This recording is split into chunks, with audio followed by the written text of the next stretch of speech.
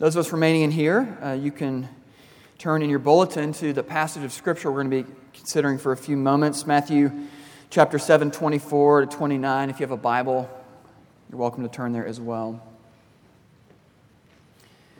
My first job out of college, I worked in customer relations for a home builder.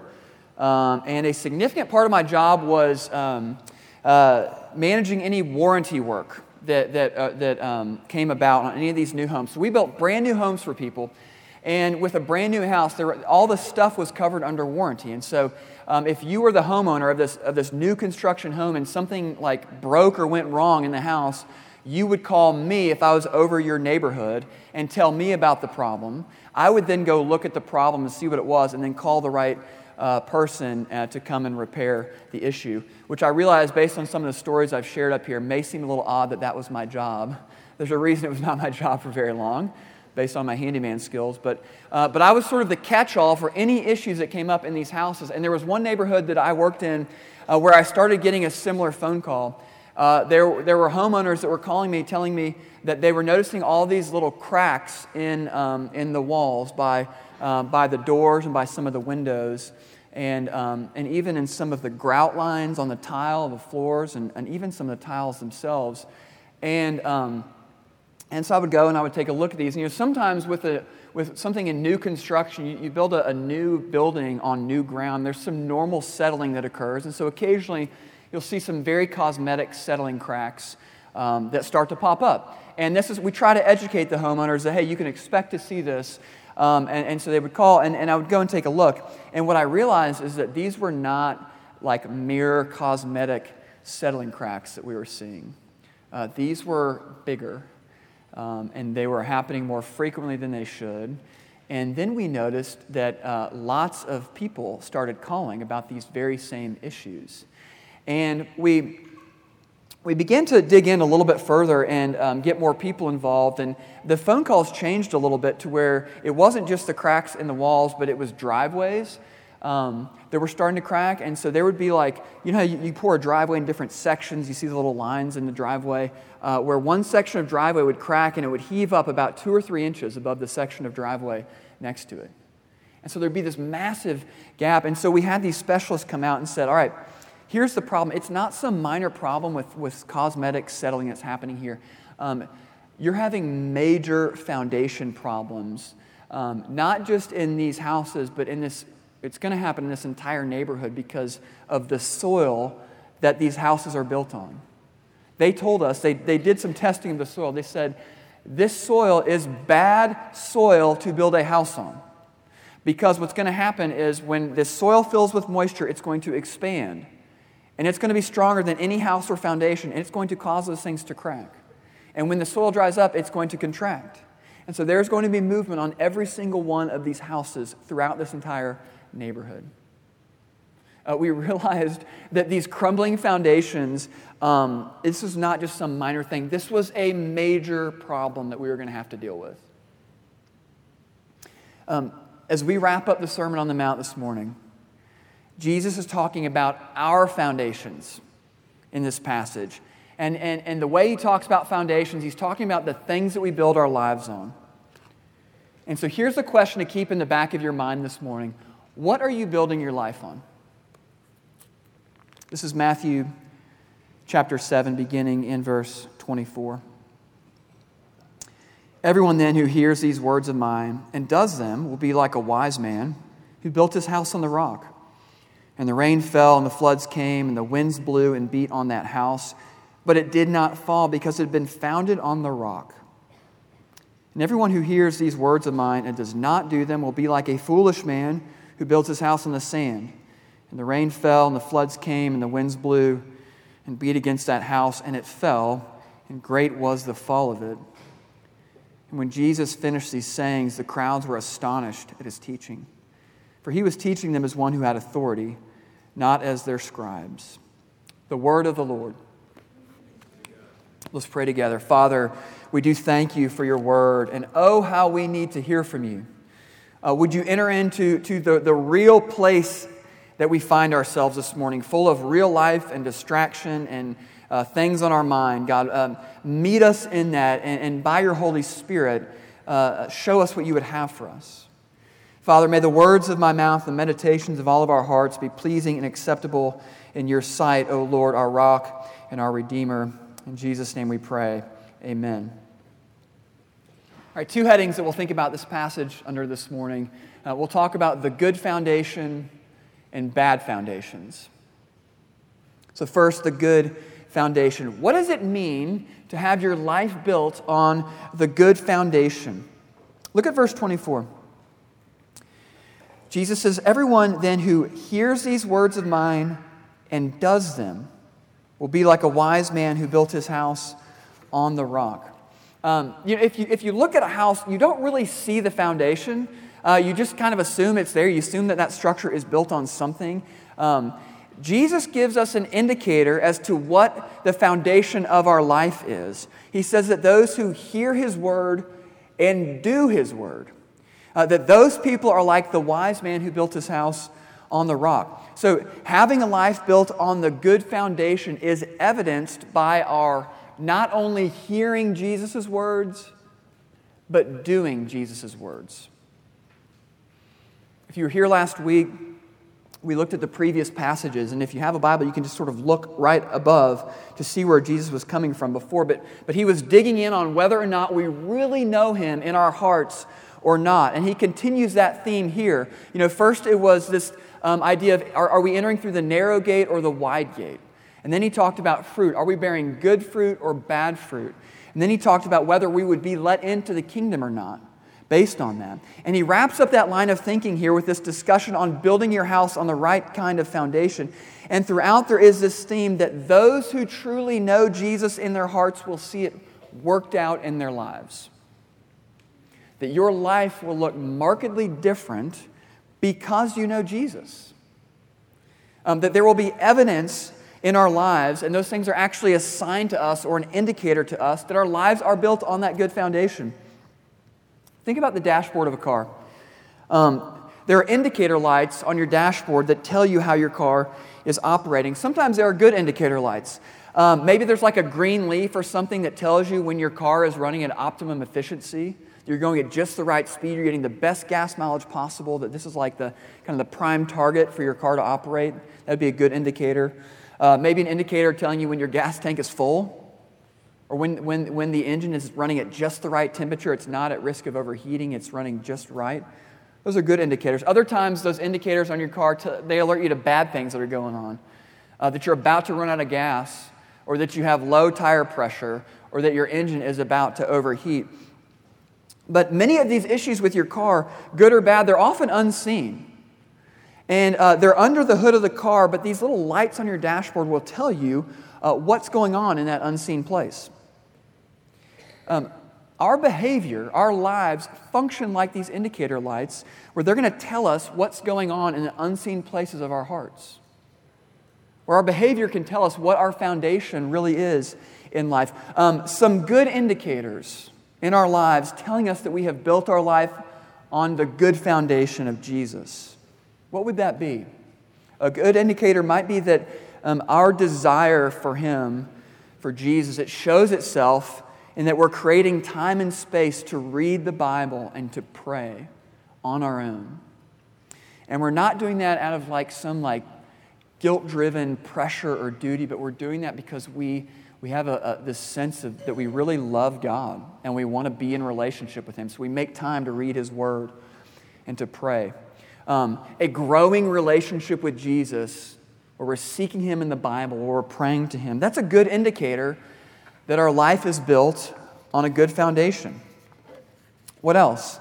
A good indicator would be generosity with our time and resources. Our schedules and our bank statements reveal our hearts, maybe more than anything else. Major indicators of what's going on under the surface, of what we're really living for and building our lives on. A good indicator, like with our schedule, would be to see that we have prioritized time with Jesus and with His people, whether that's time alone with Him, being in worship, being at a neighborhood group, maybe also seeing our time given away to those in need. Something very practical like preparing a meal for a new mother or someone just getting out of surgery. or dropping everything to go sit with a friend who maybe just heard some really devastating and hard news. A good indicator with our bank statements would be that as we reflect on our finances, we actually see that we're having to make legitimate sacrifices to the way in which we live our lives because we are giving. That it's not just out of the leftovers, but it's actually changing the way we live. That would be a good indicator that our life is built on the good foundation of Jesus. Another good indicator that there are specific ways in our lives that we're taking concrete steps to fight sin and temptation. Maybe it's something like adding a filtering or accountability software to your phone or to your computer so it just keeps you from going to those places online that you know you don't want to go. It could be deleting certain apps from your phone. Anything that pulls you away from Jesus, you find yourself putting up practical roadblocks to where you don't go down that road. That would be a good indicator that you're striving to build your life on the good foundation of Jesus. What might be some bad indicators? Things that should alert us to really explore our hearts and maybe to realize maybe we're building our life on something other than Jesus. One bad indicator might be that you dread all spiritual things. And that may sound like a silly thing to people who are in church, but if you could sort of honestly reflect and to think, if you have no interest in opening the Bible, if attending worship feels like mostly just an inconvenience on your Sunday, or if you have just zero interest in a Bible study or in neighborhood group, if there's no interest in those things, not are they inconvenient sometimes, but no interest, dread even, that would be an indicator that maybe something other than Jesus is ruling your life, that maybe your life is built on something outside of Him. Another indicator to be aware of is that if your life looks no different than that of your non-believing friends, think about those friends you have that wouldn't profess to be a follower of Jesus, wouldn't attend church in any form. How does your life look compared to them? If outside of Sunday mornings there's no marked difference between how you live and how your non-Christian friends live, and maybe that's how you speak or how you speak about people, or what you prioritize, or how you function at work, or what social life with friends looks like. If there's nothing distinctly different, that might be an indicator saying maybe your life is built on a different foundation. So the question for us is, what's lighting up on the dashboard as you think about your life? And you need to think about your own dashboard, but you probably need to have a roommate or a close friend or a spouse tell you what they see lighting up on your dashboard. They might see things a little more clearly than you do. Building your life on the good foundation, it means hearing and doing God's Word.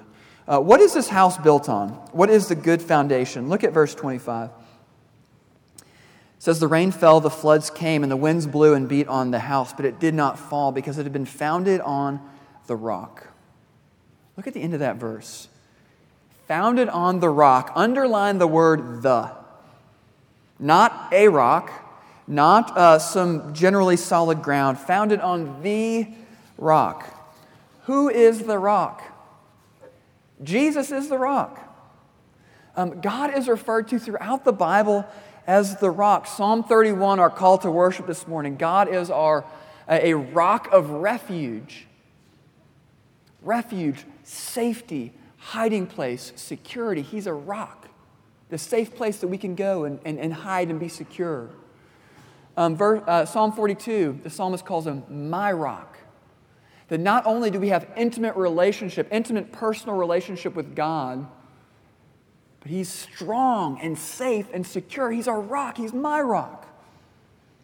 Psalm 62, He's our rock and our salvation.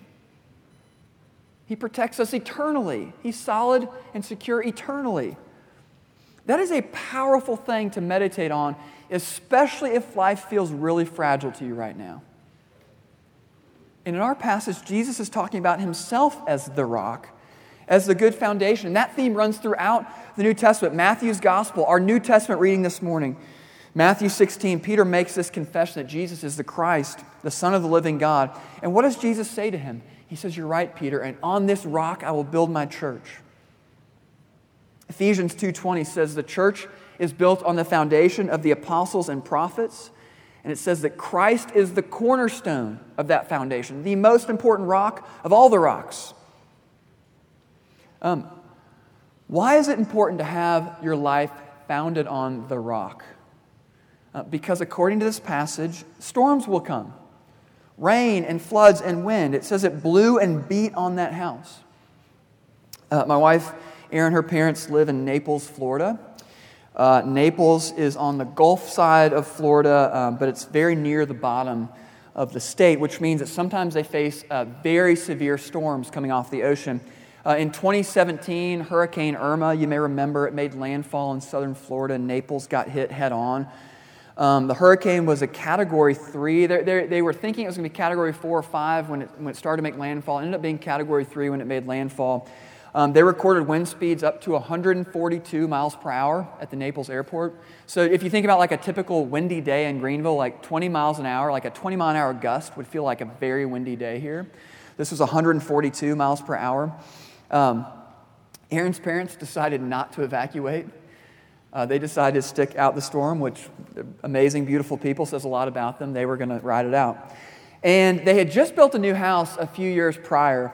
And as you might imagine, the building codes for new homes in South Florida essentially require them to be hurricane-proof because of all the damage that could be caused. Sure enough, this Category 3 hurricane passed right over their house, and their house withstood the storm.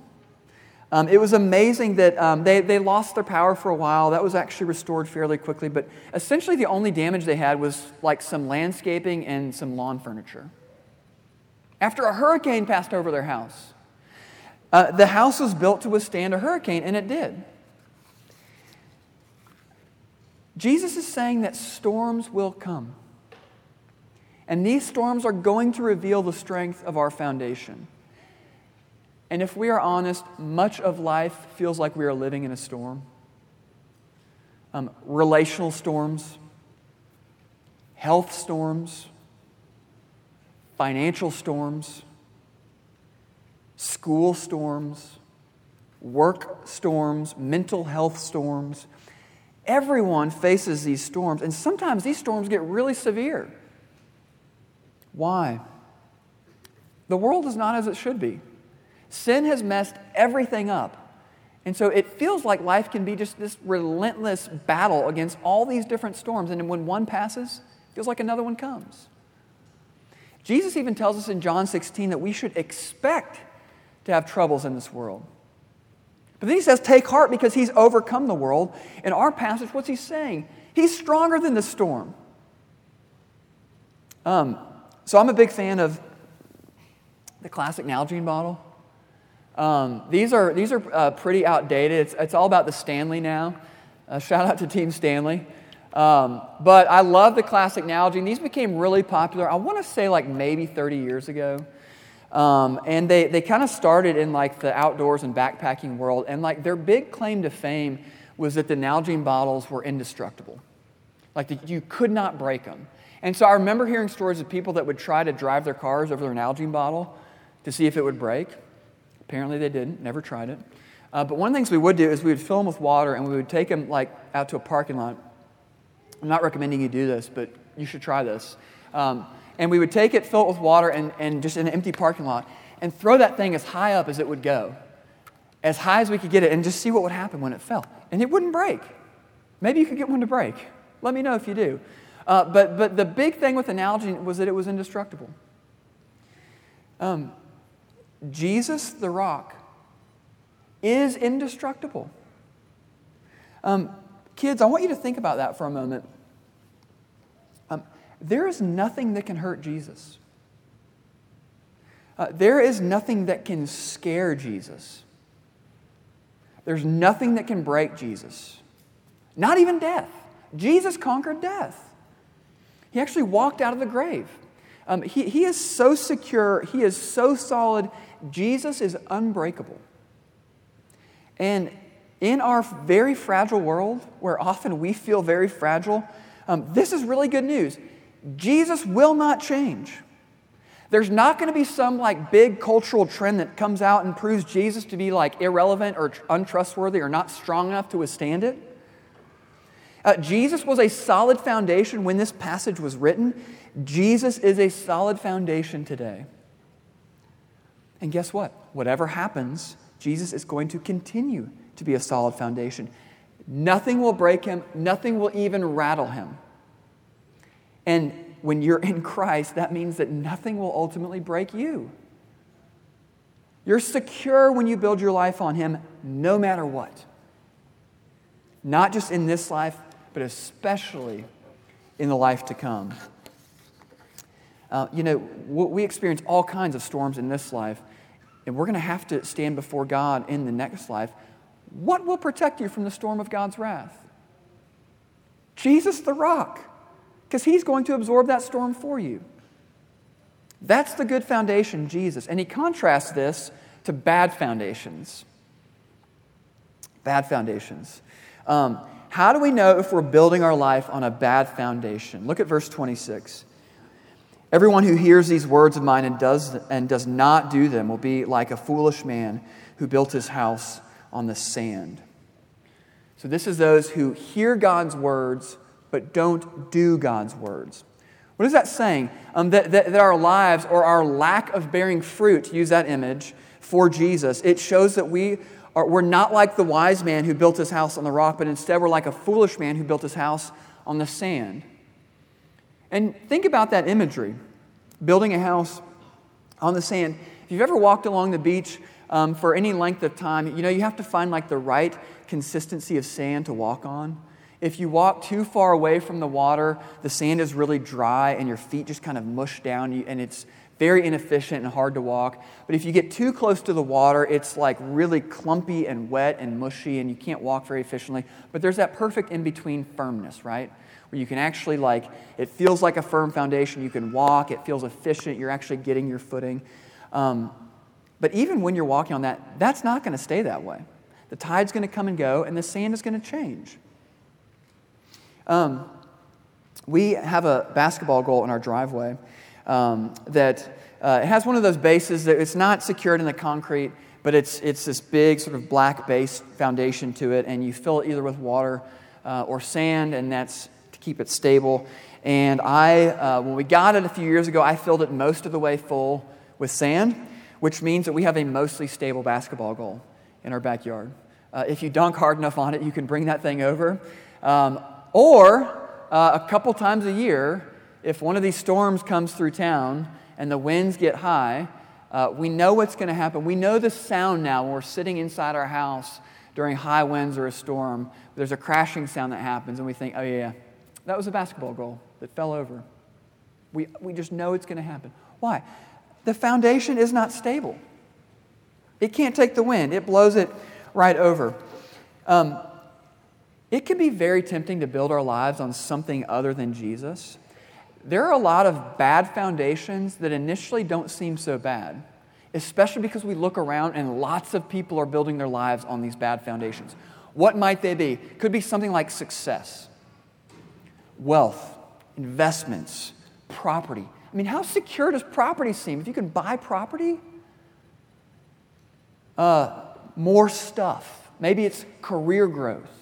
Advancement, recognition, where everything is built on maximizing success and wealth and sort of earthly, tangible security. That is very tempting. A lot of people do it. Or it could be something like our health, diet, exercise, longevity. There's so much research and popular writing coming out right now on longevity, basically how to live a super long time, how to kind of hack death, basically. Longevity, sleep habits, mindfulness. The temptation is strong to build our lives on the foundation of health and longevity. Or there's the foundation of pleasure, where just don't overthink it, escape the hard things, structure life to where all of life feels good.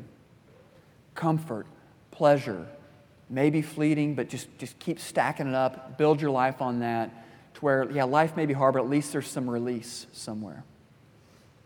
Or maybe it could be in our context, where the foundation is just about having all of those things, where it's building a life on Jesus plus all the things.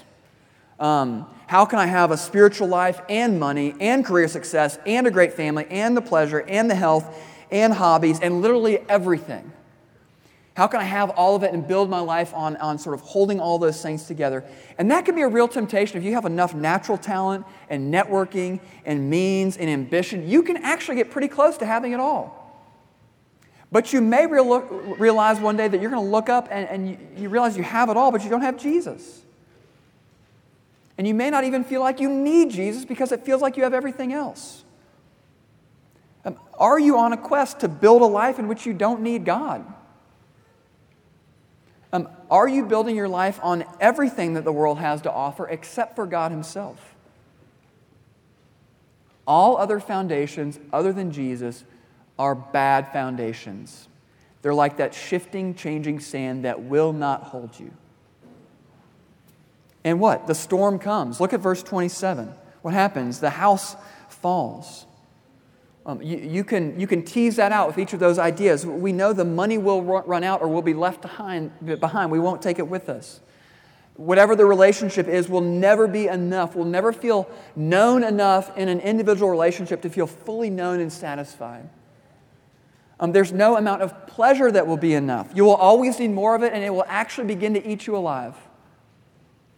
Bad foundations crumble. They crumble in this life, and they will certainly crumble in the life to come.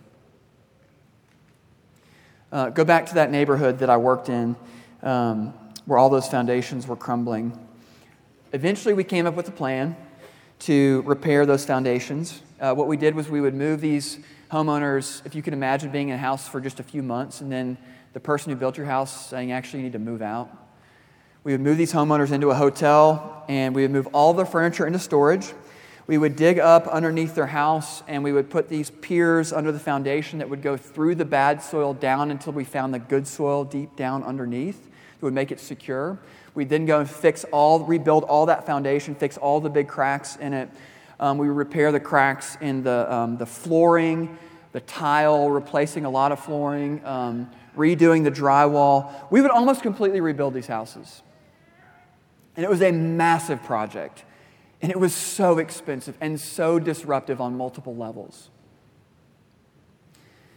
If you look up and realize that you have built your life on this bad foundation, something other than Jesus, one that can't handle the storms of life, and one that won't stand up before the judgment of God, here's the good news. Jesus came to completely rebuild your foundation.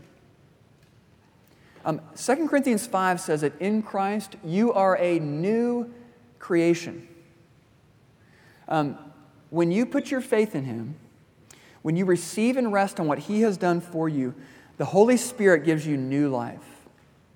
The Holy Spirit applies the cleansing blood of Jesus to all of your sin. The Holy Spirit gives you the perfect righteousness of Jesus. What's He doing? Jesus is giving you Himself as your new foundation. And this was a massive project. This was an expensive and disruptive project. But who is it disruptive and expensive for? Not for us, for Jesus. Jesus comes to us in love and absorbs all the cost, absorbs all the disruption on Himself in order to what? Give us a new foundation. What are you building your life on? And how will you respond to this? You know, as Jesus finishes the Sermon on the Mount in our passage, notice the response. Remember the crowds. You know, the disciples were sitting with Him in the hill. They were on the front row. There were skeptics and believers and unbelievers and religious leaders. All these crowds were around Him. And how did they respond? Look at verses 28 and 29. When Jesus finished these sayings, the crowds were astonished at His teaching, for He was teaching them as one who had authority, not as their scribes. They were astonished. Why? He had authority unlike any other. He was giving them a totally new way of life, and He was doing so as God in the flesh, with real and true authority. Are you astonished with Jesus? Are you drawn to this new way of life that He's given us in the Sermon on the Mount? Let that astonishment lead you to full surrender of your life to Jesus. There's an invitation to leave your old way of life, to leave behind anything that is pulling you away from God and to turn towards Him. To turn to Him and to begin to follow Jesus today. Know that He offers Himself to you and He offers this way to you. Won't you receive Him by faith? Let's pray. Father, we need your help this morning, even in just these brief moments, to reflect on what we're really building our lives on. And we have ideas about that. Sometimes we think we know what we're building our life on, but we may be off on that. So would you provide wise voices in our life? Would you lead us by your Spirit to really show us and expose what we're building our lives on, if it's something other than you? Father, thank you that Jesus is the rock, that He is the one who absorbs the storm for us, who keeps us safe in the storm, all the storms of this life, and even in the storm of your wrath.